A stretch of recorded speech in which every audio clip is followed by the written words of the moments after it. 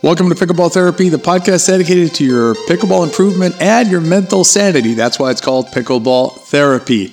I am your host. My name is Tony Roig, and I am glad to be with you in this episode. Today, we take another step along our journey of understanding and of mental strength, mental awareness, and health as we continue to grow as pickleball players. What we're going to do today is we're going to shift gears a little bit. Last week, we went into goal setting, talked about some goal setting expectations for yourself in 2024, and hopefully you found that episode helpful. If you didn't get a chance to check out that episode, recommend you go back and check it out. It's a really good episode on framing goals in a more constructive way. This week, we're going to shift a little bit of gears here. I got an email a little while ago from a pickleball therapist. Therapists are players who have made a commitment to themselves and their mental health growth. They express that by becoming a therapist, pickleball therapist. If you want to know more, you can send me an email at therapy@betterpickleball.com, and I'll send you the information, and you can decide if it's right for you.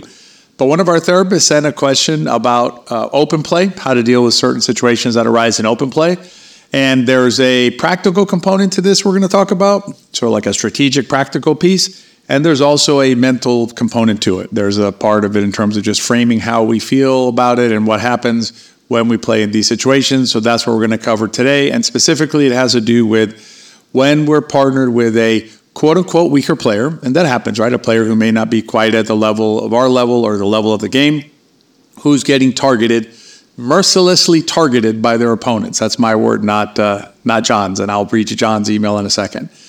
Before we jump into the podcast, a couple of things coming up that actually one's already out that I wanted to tell you about is we have a partner play course in our academy that I think you'll find really helpful if you want to know more about how to constructively play with partners. 99% of you out there are playing pickleball doubles primarily. That's your primary game. If you're playing doubles, you are playing a team sport. And as a team sport, there are aspects of the game that are really helpful to you to understand in terms of playing partner play and maximizing it partner play. Since that's what we're dealing with today, I wanted to make sure you knew that we had an entire course dedicated to that subject. It's a very good course. It's gotten a lot of good feedback from players who have benefited from hearing the concepts that are in that course. So check that out at the Better Pickleball Academy. You'll go to betterpickleball.com, and I'll put a link in the show notes as well. And if you have a minute, please consider rating and reviewing the podcast. If you enjoy the podcast, it helps us reach other players just like you who would benefit from hearing the words that you're hearing in this podcast. One other quick note here. If you're watching us on YouTube, we do have a YouTube channel. A lot of you know that or not. But we have a YouTube channel. It's called the same thing, Pickleball Therapy. So you go to YouTube, you type in Pickleball Therapy. You'll see my face on there. So you're welcome to watch on YouTube as well if you want to. If you're on there, please subscribe to the channel. It helps us reach other players. And also let us know what you think about this funky background that we're using in these few videos. I'm shooting these videos in front of a green screen, so just putting kind of a funky, chill background, and let me know what you think down in the comments about it. All right, let's jump into this idea the question of how do we deal with certain situations in open play. And let me start by reading you the email from John, one of our therapists. He says, I think it would be worth talking about how when we play with a weaker partner, even though he or she gets targeted by many who just want to win the game, I don't reciprocate, but in fact try to do the opposite and hit any balls that come my way to the stronger of my two opponents when I can. I think some more discussion on that would be beneficial to all. So John, thanks for the question, and thanks also for being mindful of when you're playing a partner or against opponents who may be have an imbalance in their ability. One thing I would note here is be careful about over-targeting the strong player too, right? So you got to kind of balance it out. If you're playing with an imbalanced team, you want to make sure that both of them get to play. Both players get to play. So sometimes what we can do is we can overcompensate the other way, and I've done it myself where, you're like, you don't want a player to feel bad, so you end up hitting all the balls to the other player, and then the player who is the weaker player doesn't get to play either. So kind of balance it out a little bit. But let's talk about some ideas when you're dealing in open play, when you're playing in an imbalanced situation and your partner is getting targeted. I'm going to start with some practical advice I'll give you here.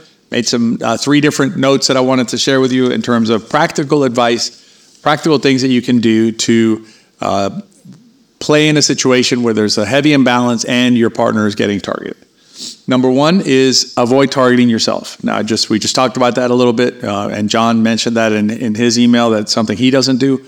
It's easy to fall into that trap, right? Where you're in a game, the score gets a little tight, 7-6 or something like that, and you say, okay, I'm going to start targeting the weaker player because that's easier point, right?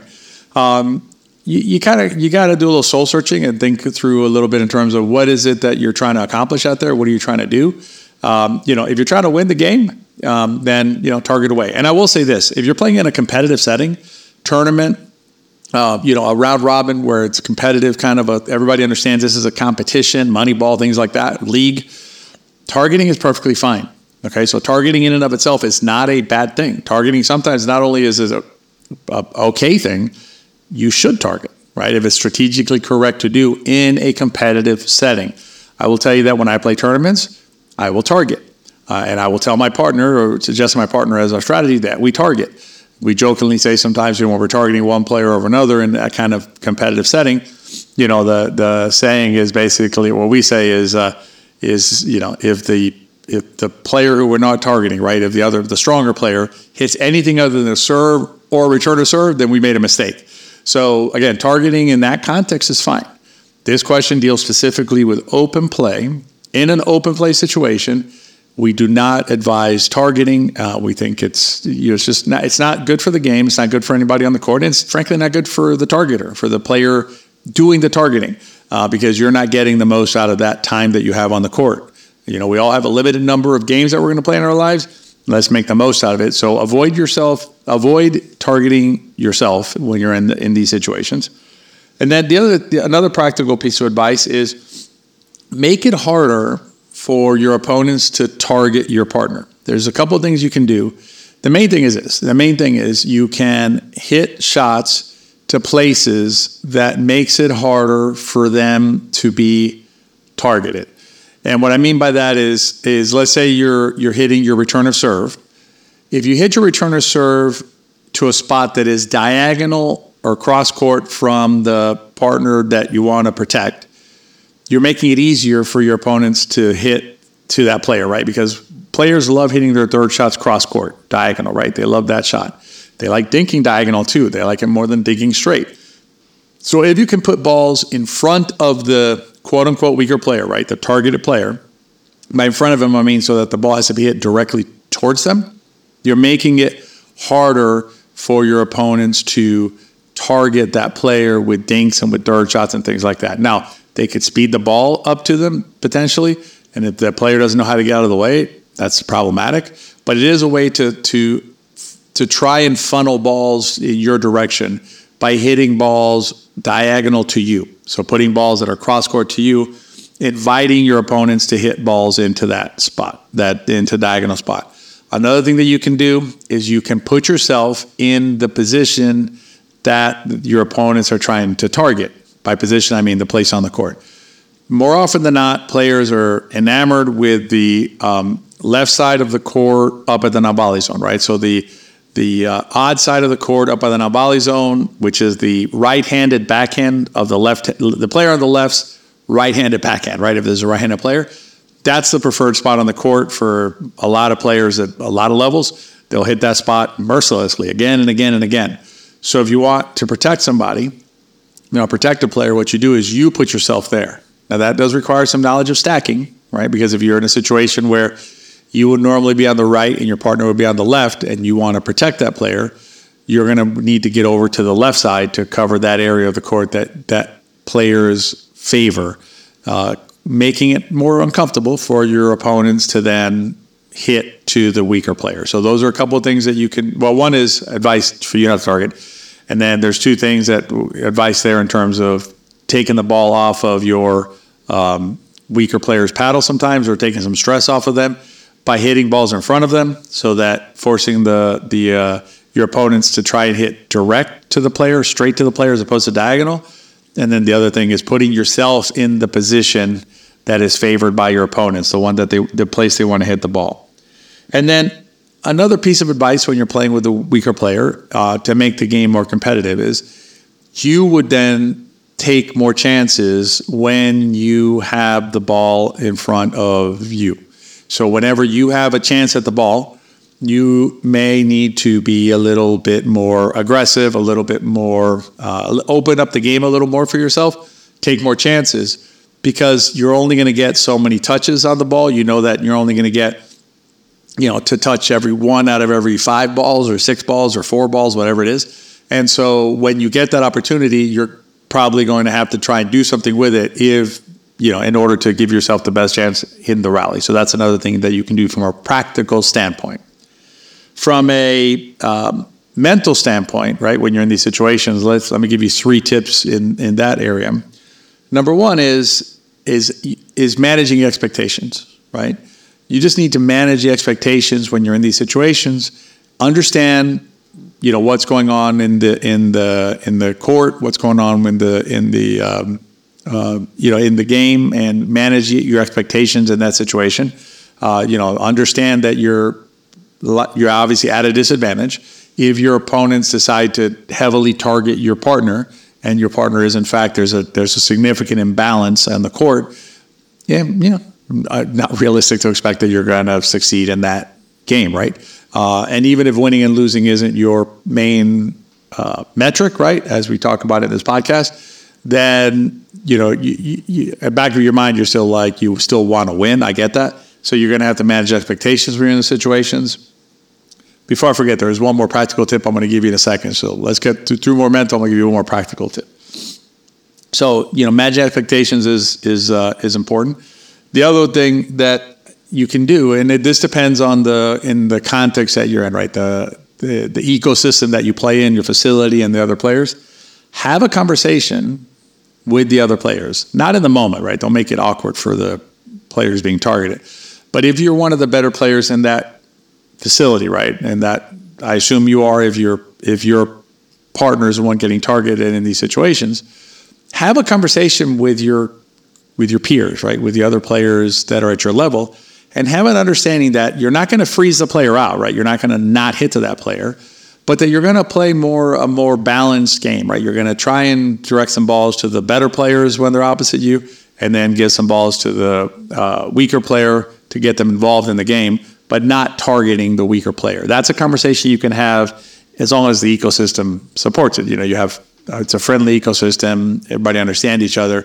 Have that conversation, off the court, perhaps even before or after the session, just to have a conversation about what to expect in terms of targeting. Because here's the thing, what goes around comes around, as they say, right? So if you're getting targeted this time, then, whoever's doing the targeting may be the victim next time, right, of that kind of a play. So it helps everybody out, and it helps the new player or the weaker player feel more confident and get better. And listen, at the end of the day, we want to enjoy the game, but we also want to let other players enjoy the game as well. It also, just from a selfish standpoint, you want other players to be able to get better because it helps you, right? You get more players to play against who are better and can push you. So, that's a more positive environment for everybody. And then the other thing that you need to be really conscientious of when you're playing in a heavily imbalanced situation is being extra supportive. And what I mean by this is, generally speaking, the weaker player is going to know that they're the weaker player, right? They're going to know that they're it's kind of like the old Sesame Street thing where you have the 4 objects and then which doesn't fit in this situation. A lot of times a weaker player is aware that they don't exactly fit on the court in that situation. And so they're going to be particularly sensitive potentially to any negative feedback that they may perceive. Even if you're not giving it to them, they may perceive negative feedback. So try to be extra careful with your shoulders, your head moving and things like that when the mistakes happen, because you expect them to happen, right? And one recommendation there would be to really make sure you turn towards your partner in that situation. In other words, turn towards the middle after every rally, make eye contact, tap paddles, smile, whatever works for you. But do something to let them know that everything's going to be A-okay, and not to, and certainly, to try and avoid the possibility that they're going to think that you're upset or, disappointed in them somehow. Let me give you one more. Those are 3 mental sides. Let me give you one more practical tip, which is this. When you're playing with a potentially weaker player, consider your position on the court to be more defensive. So I'm going to use a baseball analogy / metaphor here, which is think of yourself as being sort of like a center fielder. In football, it'd be like a safety, right? Where you're taking a more neutral defensive kind of position, because what you expect is that the weaker player, when they're put under stress, is going to result in some sort of a pop-up, or they're going to try and hit an attack ball that's going to get countered and things like that. Put yourself in a position where you can do the most to help defend against that situation. And generally what I will do in those situations is I will play towards the middle and then a little bit behind the non-volley zone line. So maybe like a step or two off the non-volley zone line. Whenever my partner hits the ball and I see something that looks a little bit suspect, right, coming off the paddle, I'll take a step back, get myself nice and centered on the court, and give myself a chance to work on my defense and trying to reset the ball after that. So those are some things you can do when you're playing open play.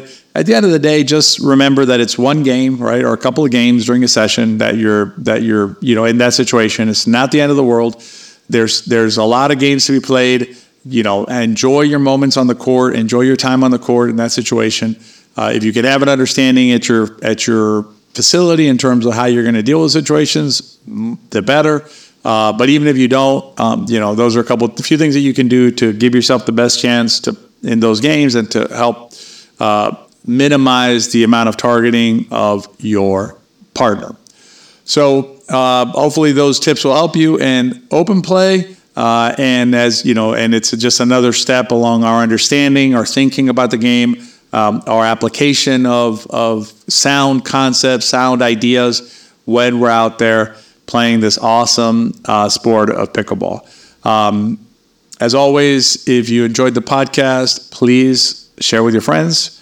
If you know a player who's on the journey and would benefit from hearing these words, then if you enjoyed the words and they helped you, I'm going to bet they're going to help them. As always, keep enjoying this gift. Keep enjoying this beautiful game that is pickleball, and I'll see you next time.